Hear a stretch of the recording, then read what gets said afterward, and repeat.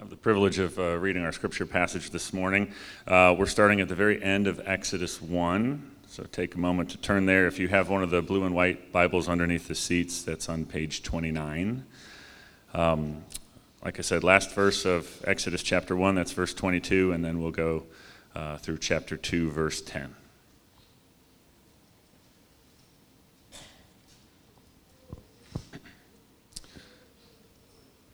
Then Pharaoh commanded all his people, "Every son that is born to the Hebrews you shall cast into the Nile, but you shall let every daughter live."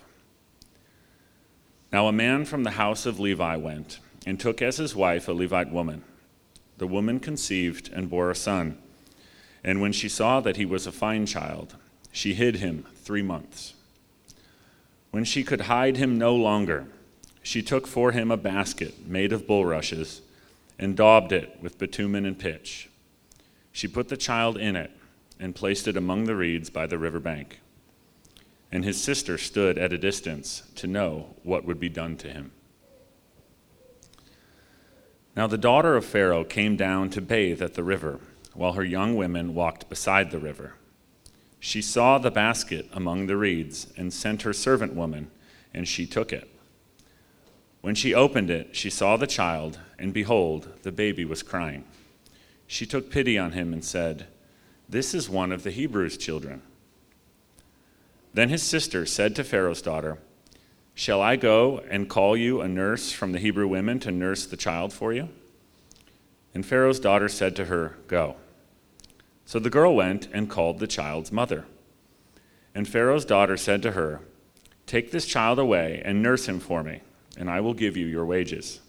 So the woman took the child and nursed him.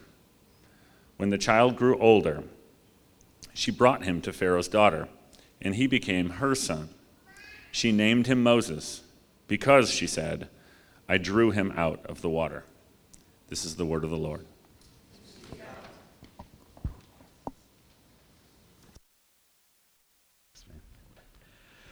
All right. Hey, welcome to Soma. I'm Josh. I'm one of the pastors here. Want to encourage you, if you are, as Dave said, if you are interested in pressing into this conversation around racial reconciliation, maybe you're not interested, and that's all the more reason you need to be there. So come to the reconciliation group. There is information about that in your worship guide, and would love for you to take advantage and to join in that conversation. We are continuing a series in the book of Exodus, and we started last week in Exodus chapter 1, did basically all of Exodus chapter 1 last week, and we're going to be in Exodus chapter 2 this week. And we're looking at the book of Exodus because the book of Exodus is an ancient story. So it's an ancient story that happened to this group of people 3,500 years ago, but it's also a story that people all throughout history have resonated with deeply. It's a story that people have not only seen as something that happened to a group of people out there, or a group of people a long time ago, but something that happens to us, that we begin to see our story in the story of Exodus. That this isn't just an archaic piece of history, or it's not just something that happened to a group of people living in the Middle East back in the late Bronze Age, but it's the story of you and me. That it is our story. And even more than that, I think what makes it so relevant is the fact that it's not just our story, that this is God's story. This is the story of how God brings redemption. This is the story, as we look at the book of Exodus, of how God saves us, how God draws us out of our sin and our suffering and saves us from the enemy that oppresses us. It shows us how He brings us out of slavery and He brings us to Himself, and He becomes our God and we become His people. When it really comes down to it, the story of the Exodus is the story about how God does for us what we cannot do for ourselves. Last week, I, like many of you, watched the Super Bowl, and you can just chalk it up like clockwork. Every year around the Super Bowl, you're going to turn on the TV, and you're going to hear some story about this concept called, quote-unquote, redemption. Right? You're going to hear the story about a guy who missed a field goal, or a guy who fumbled in the end zone, or the guy who did some other stupid thing. And you're going to hear now he's got the chance to redeem himself. And we love those kinds of stories, okay? Like like, just to be honest, I have like 60 episodes of A Football Life DVR'd on my DVR, and I eat them up like candy. But why do we love, it might be football for you, it might be something completely different, but why do we love stories like that? Because we all know that we need redemption. We all hunger for redemption. Here's what that means. It means that when we take time and we stop and we listen and we pay attention to ourselves and we pay attention to the world around us, we know there is something deeply broken in the world, and not just out there, but there is something deeply wrong with me, and we want desperately to see it be made right. That's why the book of Exodus has resonated with people so deeply through the ages. That is why it still resonates with us today, because it's all about redemption. But here's the thing about redemption.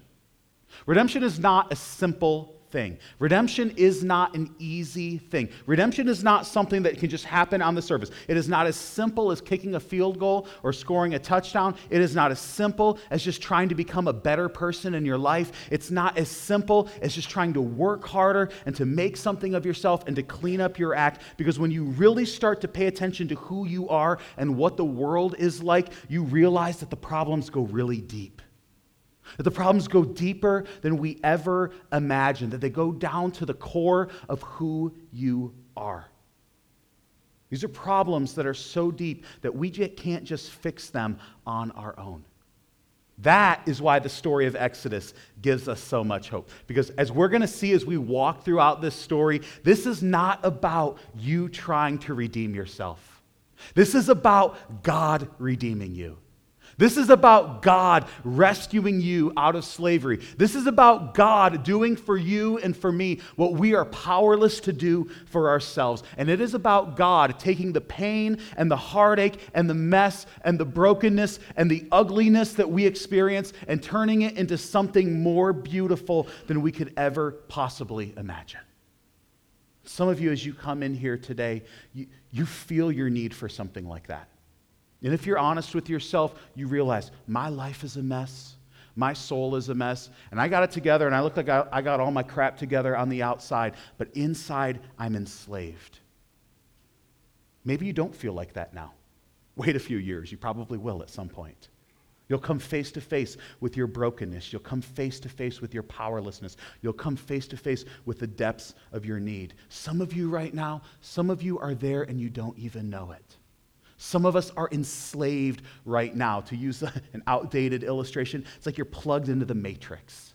And you think that you're free, and you're blind to your own slavery. And listen, wherever you are today, this is God's story of redemption for you.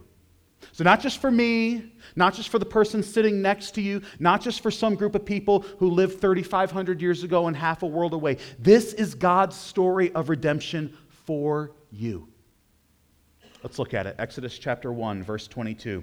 Then Pharaoh commanded all his people, every son that is born to the Hebrews you shall cast into the Nile, but you shall let every daughter live. So if you were here last week, we hit Exodus 1 last week, and we saw what's happening.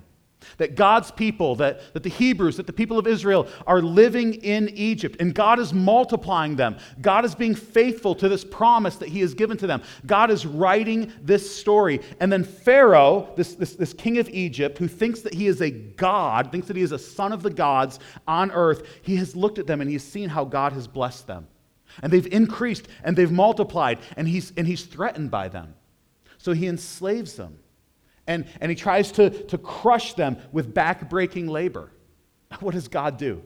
God continues to multiply and increase them. So Pharaoh ups the ante, and he's like, okay, he calls in the midwives, and he says, I want you to kill every male child that is born. He's trying to breed out this group of people. But what did we see? But the midwives we saw last week feared God instead of Pharaoh, and they let the babies live. So now Pharaoh's desperate. Now Pharaoh has become obsessed with killing the Hebrews. And so he just makes this proclamation, doesn't even try to hide it, just commands all the people of Egypt, when you see a Hebrew child born, drown it in the river.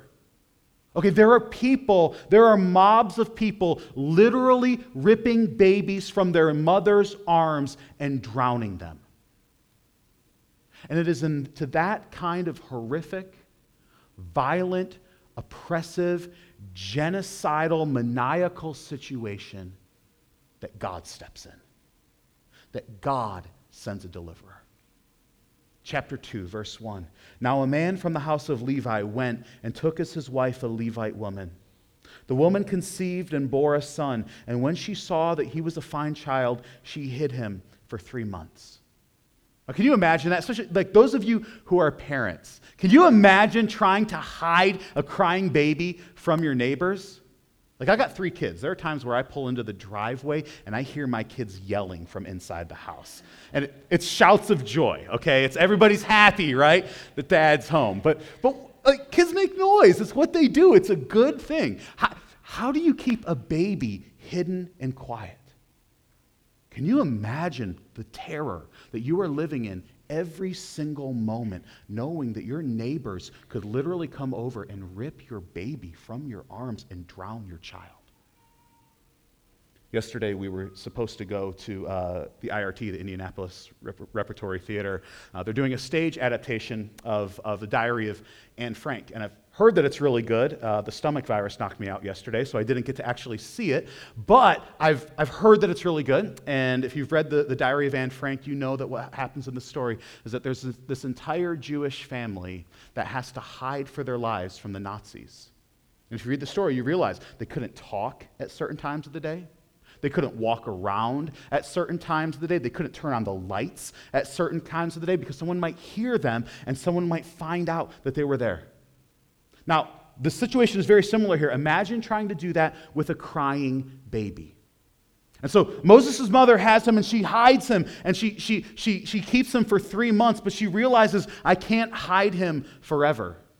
And yet there's also something else going on in her mind because she knows that God is doing something here. She actually knows that there is something special about this baby, which, yes, I realize all mothers know that there's something special about their baby, but God is giving her supernatural insight into the fact that he is going to do something special through her baby. Let me show you that. Look at verse 2. What does it say about her? She conceived, she bore a son, and she saw that he was a, quote, fine child. Now, fine child, that doesn't just mean that he's cute. Like, every parent thinks their kids are cute, even if they're not. So it's not just that he's cute, but remember what we saw last week from the book of Exodus. The book of Exodus is actually part 2 of a 5-part series that Moses eventually writes. Genesis, Exodus, Leviticus, Numbers, Deuteronomy. All one book, all one story with 5 different parts. And if you look at the Hebrew text of Exodus chapter 2, this is literally what it says. It literally says, she saw that he was good. She saw that he was good. Now, if you're a Hebrew speaker and you're familiar with the book of Genesis, you have heard that phrase before. It shows up all the way back at the beginning in Genesis chapter 1. Where God speaks creation into existence. And he speaks and he creates light and darkness. And he speaks and he creates the heavens and the earth. And he speaks and he creates men and women. And then God speaks at the very end in Genesis 1:31, and he says this, and God saw everything that he had made, and behold, it was very good. She saw that he was good. God saw that it was good. See, if you're following the thread throughout this text, you find that God is giving us a clue. He is saying that the same God who spoke the universe into existence is bringing a new creation. He is going to reverse the curse of sin and death. He is going to do what he promised. He is going to set all things right, and he is going to make all things new, and he is going to do it in part through this little baby floating in the river who has been born under a death sentence. And you see this all throughout. You see this all throughout the rest of Exodus 2. You see this all throughout the book of the Exodus, how God is going to make all things new through what he is doing. Look at verse 3. You see it again. When she could not hide him no longer, she took for him a basket made of bulrushes and daubed it with bitumen and pitch. She put the child in it and placed it among the reeds by the riverbank. Just stop and let that land on you for a minute. She takes her child, she takes her baby, and she's trying to do the best that she can. She's like, I don't have any other options left. And so I put him in a basket, and I put him in the river. And all I can do is hope and pray, and I don't even really know what I'm hoping or praying for, and this is all I've got left. Have you ever felt like that? Like, thankfully, we don't face this kind of oppression, but have you ever felt like that? Where the most precious things in the world are being ripped away from you and you don't have any other options? Your children, your parents, your spouse, your marriage, your hopes and dreams, whatever is most precious to you in the world. And sometimes it's like those things are being ripped away, and all we can do is allow them to be pried from our hands, and then you just cry and you pray, and you don't even really know what you're praying for. You don't even really know what you're hoping for. You just need God to do something. Moses' mother here is in that space, and yet, she has heard of a God who does these kinds of things. She's heard of a God who rescued his people out of the floodwaters of death. Here's why I say that. Look again, verse 3. When she could hide him no longer, she made for him a basket of bulrushes. Now, again, if you're a Hebrew speaker and if you are familiar with the book of Genesis, you are hearing something that you have heard before. Because this word that's translated basket here, it only shows up one other time in the entire Bible. And do you know where it is? It's in the book of Genesis in the story of Noah, and it's the word that's translated ark. So literally, she took him and she placed him in an ark, and she placed him in the water. Now, do you see what God is doing here? If you read the story of Scripture, Genesis chapter 1, there is water covering the entire earth, and it's this watery chaos. In the ancient world, water, flood, was a symbol of death. It was a symbol of destruction and chaos and danger. So water is over the entire earth, and then God speaks, and God causes creation to appear. God causes the dry land to appear. God causes life to spring up out of the watery depths. And then you keep reading the story and you read Genesis 3 and you read Genesis 6 and you realize that human beings have become so polluted with sin and the world has become so polluted with sin that God has to wipe it out and start over again. And how does he do it? He does it by sending a flood to cover the earth and by bringing Noah and his family through the floodwaters. And here in Exodus chapter 2, God says, I'm going to do it again. Because humanity is so entrenched in sin and things are so broken, but I'm not giving up on my creation. I am not giving up on my promise to set all things right and to make all things new. I am the God who delivers his people out of the waters of death.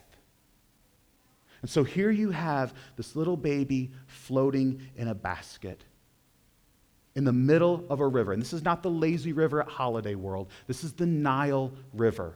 This is the longest river in the world. This is over 4,000 miles long, and the Nile is filled with crocodiles. And that's scary enough. But for ancient people, they actually believed that there was more going on here. See, the ancient Egyptians worshipped the Nile. They considered that the Nile was divine. They had this river god named Hapi. I think there's Hapi right there. So he's actually, here he's represented as a twin deity because he unites Upper and Lower Egypt.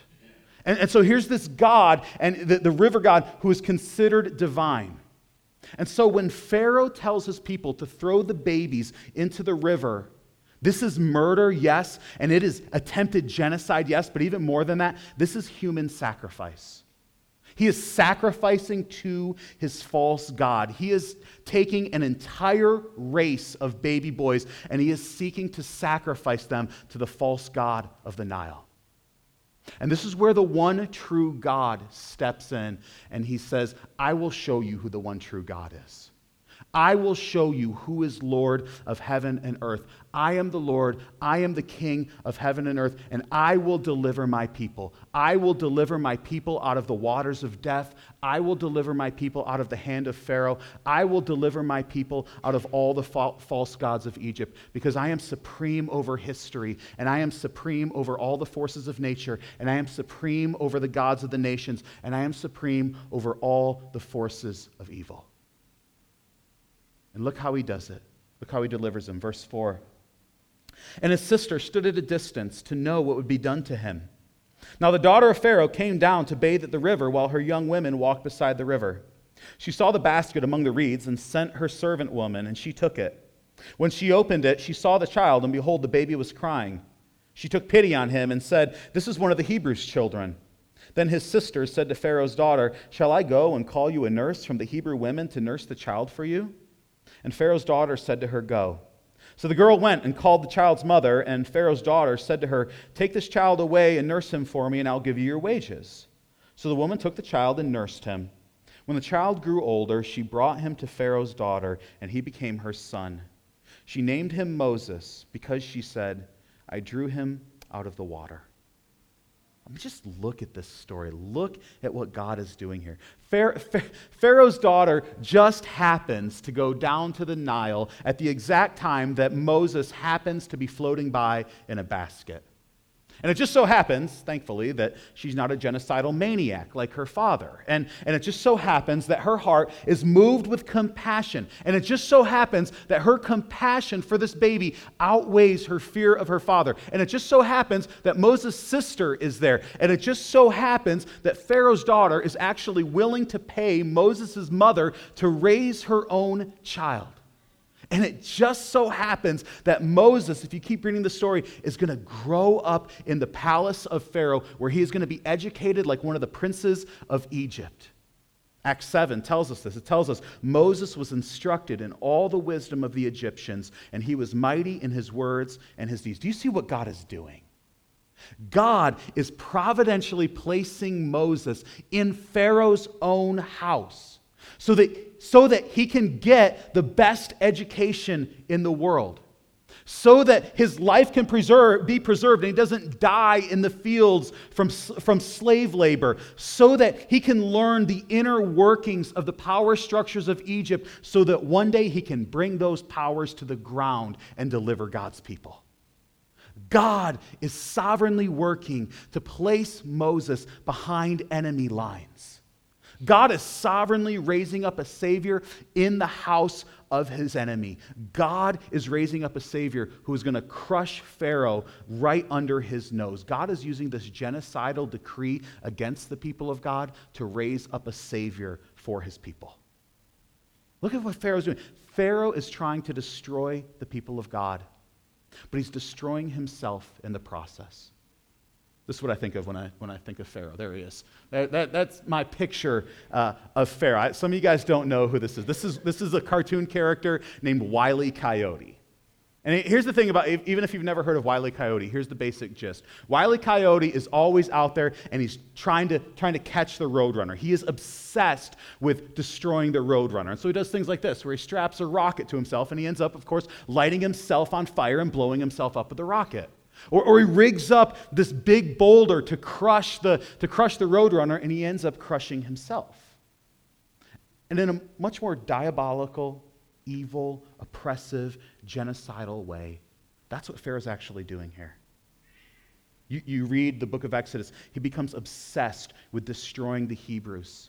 And he hardens his heart over and over and over again to the point where he eventually ends up destroying himself. Now here's the thing. By the grace of God, I've never tried to kill anyone. By the grace of God, I've never attempted genocide. But this same impulse is in me. I find this same impulse in myself, and I find this same impulse in the people that I love, because this is how sin works. It makes you stupid. It makes you self-destructive. Sin is the suicide of the soul. It doesn't just hurt other people, it hurts you. And that's where Pharaoh is here. Pharaoh has become so intoxicated by power. He thinks that he is a god. And when his power is challenged, he can't handle it. And he becomes obsessed with winning, even when it destroys him. And he goes from enslaving people to seeking to murder people, to seeking to commit genocide. And you keep reading the story, and you find that God starts sending these plagues on Pharaoh, and Pharaoh's heart gets harder and harder because he's got to win, and he subjects himself and these people to these horrible plagues, and eventually he ends up drowning himself and his armies in the Red Sea because he has made an idol out of his own power. So that's what it was for Pharaoh. What is it for you? What is it for me? What's the thing that you can't give up? What's the thing you're willing to kill yourself for? Some of us in this room have struggled with this in very real ways and in different forms of addiction, where we become enslaved to something and we'll keep going back to it even if it's killing us. And for some of us, that can be a substance, but for some of us, that can be something completely different. For some of us, it's work, or it's sex, or it's porn, or it's body image, or it's money, or it's control, or sometimes it's another person. And we'll keep going back. We'll keep going to this thing, hoping to find life when all it is giving us is death. Because the fact of the matter is, we don't just need to be set free from the Pharaoh out there. We need to be set free from the Pharaoh in here. We need to be set free from the self-destructive impulses of our own sin. We don't just need a Savior who can change our circumstances. We need a Savior who can change our hearts. And that's why God begins this work with Moses, but he's actually going to continue this work all throughout the Scriptures. But what I want you to see right now is that God does what he promised to do. Nothing gets in the way of God accomplishing his purposes. God is sovereign over every last detail of this story. He's even sovereign over the name that Pharaoh's daughter gives this little baby. Look at verse 10. When the child grew older, she brought him to Pharaoh's daughter, and he became her son. She named him Moses because she said, I drew him out of the water. Now, the name Moses is really fascinating. There's kind of a double meaning to it.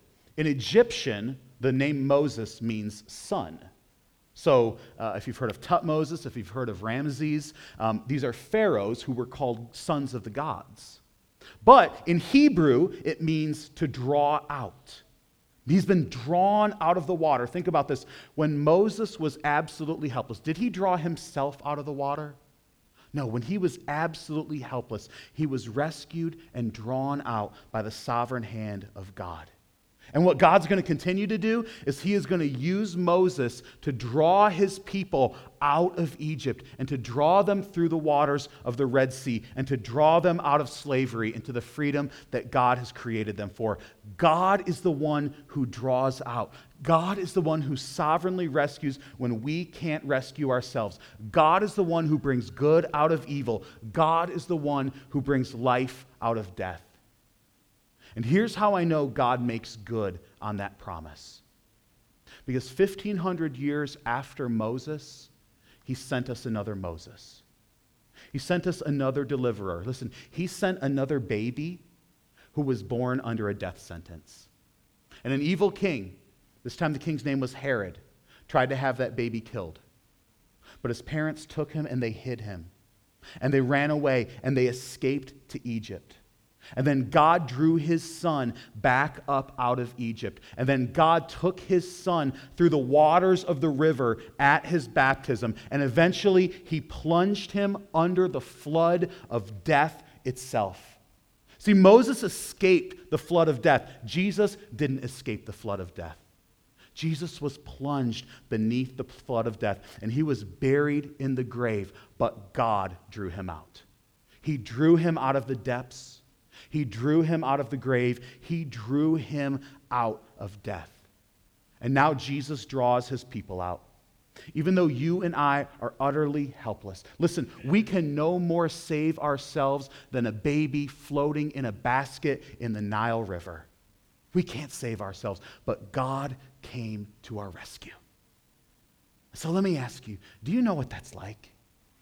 Have you experienced that? Have you just learned to rest in that today? That God is the one who rescues us. Listen, I'm not asking if you're a moral person. I'm not asking if you're a religious person. I am not asking if you're doing your best to redeem yourself, because that's the whole point. You can't redeem yourself.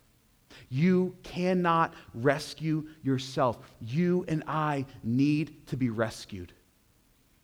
Like a helpless baby floating in a basket, like a helpless baby that can't do anything but trust its mother. You learn to trust the rescue that Jesus has carried out through his death and his resurrection. Have you experienced that? Do you know what that's like? Some of us in this room, we've experienced that, but we've never publicly declared that, and we need to go public with that fact. This is why, one of the reasons that the scriptures give us baptism. This is what we do in baptism.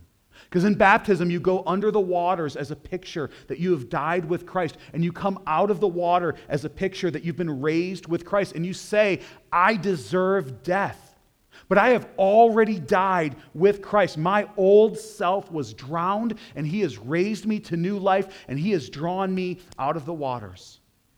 And for some of us, you're just walking through hard times, or maybe not now, but you're going to be walking through hard times in the future, and you feel like you're drowning. I wanted to share this with you this week. If I'm honest, sometimes I struggle to pray, and so one of the things that helps me is to read a psalm, and it gets me praying. And so this past week I was in Psalm 9, and these verses really landed on me. Psalm 9, verse 15. The nations have sunk in the pit that they made. In the net that they hid, their own foot has been caught. The Lord has made himself known. He has executed judgment. The wicked are snared in the works of their own hands. The wicked are snared in the works of their own hands. That's what's happening in the whole book of Exodus. That's what's happening to Pharaoh. He is snared in the works of his own hands. And I read this, and I thought about Pharaoh, and then I thought about myself. Because truth is, in my life, I've never been hunted down by a genocidal Egyptian pharaoh, which is, I guess, a good thing. But I do have a wicked enemy who seeks to destroy my soul. And whether you're aware of it or not, you do too. You see him all throughout the Bible. They call him the serpent. They call him the accuser. They call him Satan. They call him the devil. And listen, I am not one of those people who sees the devil in his grilled cheese sandwiches. And I don't want to get crazy about this here, but I do believe that the devil is real. And I have seen in my life how he has set traps for me at different times in my life. I've seen how he tried to destroy my life when my first marriage fell apart. But I've also seen how God used that to show me my need for him. I've seen how he tried to destroy me through sin and temptation and through my own failures and frankly, through my own stupidity. And yet I have seen how God used that to show me the beauty of his grace and his forgiveness and his mercy in ways that I never otherwise would have known. I've seen how he tried to drown me under a flood of depression. But I've also seen how God used that to drive me to depend on him and to find my joy in him. I have seen how every time the enemy has tried to destroy me, God has turned his weapons around and has used them for my good. Because that's the way God works. He takes the weapons of the enemy and he uses them against the enemy, and he uses them for our deliverance. He defeats the enemy with his own weapons. This is what Jesus did at the cross. He snared the enemy in the work of his own hands. Think about what happens at the cross. Satan tries to condemn us. That's literally what his name means. His name literally means the accuser. He tries to accuse you. He tries to condemn you. Some of you, even now, he is trying to condemn you. And you're sitting there and you're thinking, I've been too bad. I have failed. I have fallen too far. There's no hope for me. That's the voice of Satan telling you that. He is accusing you. That's what he sought to do at the cross. And do you know what happened? Jesus hung on the cross and he took all of that guilt, all of that shame, all that condemnation, all the hell that you and I deserve. He took it and he conquered the devil through it, and he sets us free through it. The enemy thought that he defeated Jesus by killing him. But Jesus turned it around and he conquered death by the power of death. And through his death, he makes us more alive than ever before. See, this isn't just true for Jesus. This is true for us as well. If you belong to Jesus, God uses all things. He even uses the diabolical attacks of the evil one for your good. That doesn't mean it's always easy. And it doesn't mean that everything just turns out all happy-clappy. There is heartache, and there is disappointment, and there is death. Like, you think about this story. Like, let's just be honest. Moses, thank God, he's rescued out of the waters. But not every baby in Egypt was rescued out of the waters. Some of you in this room, you've experienced that. You've prayed, and you've trusted, and you've cried out to God, and your child still died. And your marriage still fell apart, and you can't understand why God would allow that. And to be honest, sometimes I can't understand it either. But this is where it is so vital that we remember Jesus. Jesus did not escape suffering. Jesus did not circumvent suffering. Jesus doesn't stay up there like some aloof God in the clouds and expect you and me to walk through suffering. No, he came down and he experienced it with us. He experienced it all the way to the end. He was overcome by death so that he could overcome it. And what that means is that when you go through the fire and when you go through the flood, the cross of Jesus reminds you of this vital truth, right? Just get this in your mind, that God does not work in spite of terrible circumstances. God works through terrible circumstances. He does not merely work in spite of terrible circumstances. He works through terrible circumstances. Love the way the old hymn says it. This is from the hymn, How Firm a Foundation.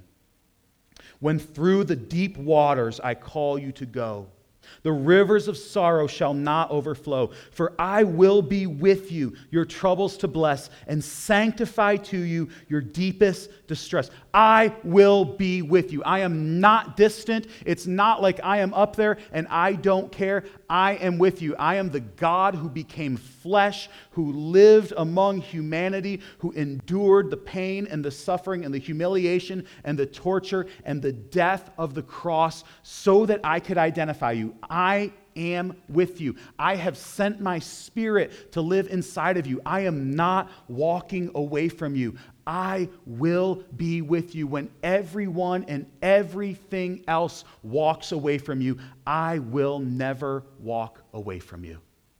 I will be with you. And then what does he say? Your troubles to bless. Not to bless you in spite of your troubles. Not to help you avoid your troubles. I will bless you through your troubles.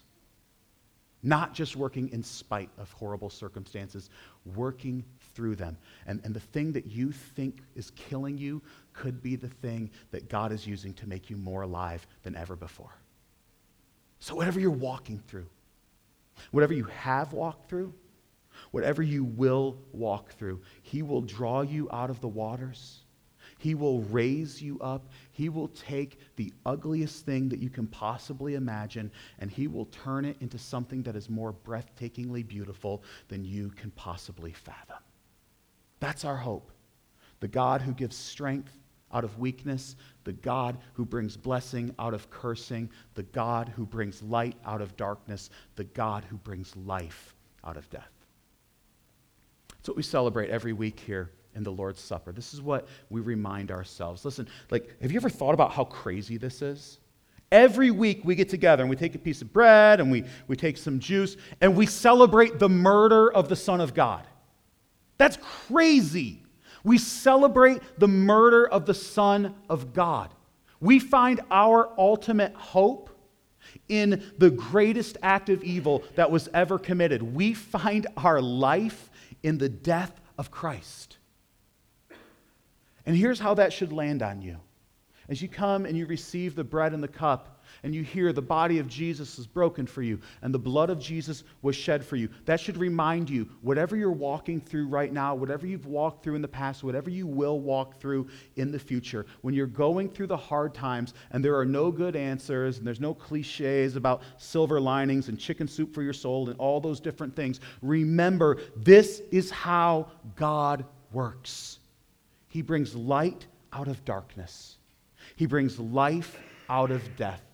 And when you're walking through the fire and you're walking through the flood, He is with us in the midst of it. And it will not always be this way, because He didn't stay in the grave. He rose again, and He conquered sin and death and evil. And He promised, I am returning to set all things right and to make all things new. And one day, we're going to feast together. One day, we are going to eat and drink together in a world where all things have been made new. So come and eat and drink and be reminded of that. Wherever you are, wherever you've been, whatever you will walk through, that He is with you, that He loves you, and that He uses all things, even the things that you think are breaking you apart, He uses those for your good.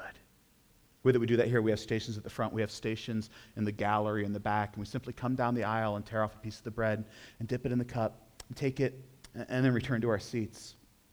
Maybe you're here and maybe you got questions about this. Maybe you're not a follower of Jesus, and we would just encourage you to remain in your seat when others come to take the bread and the cup. And just don't do a perfunctory religious thing. And so think about it and think, do I believe this? And if you don't believe it, like, we're glad that you're here and we're glad that you're exploring. And maybe you do believe this, but you're struggling, and maybe there's some questions that you've got to ask, and maybe there's some pain that you need to process. And so would love to speak with you, would love to pray for you any way that we can serve you as we go to communion. So let's pray. Let's take the Lord's Supper.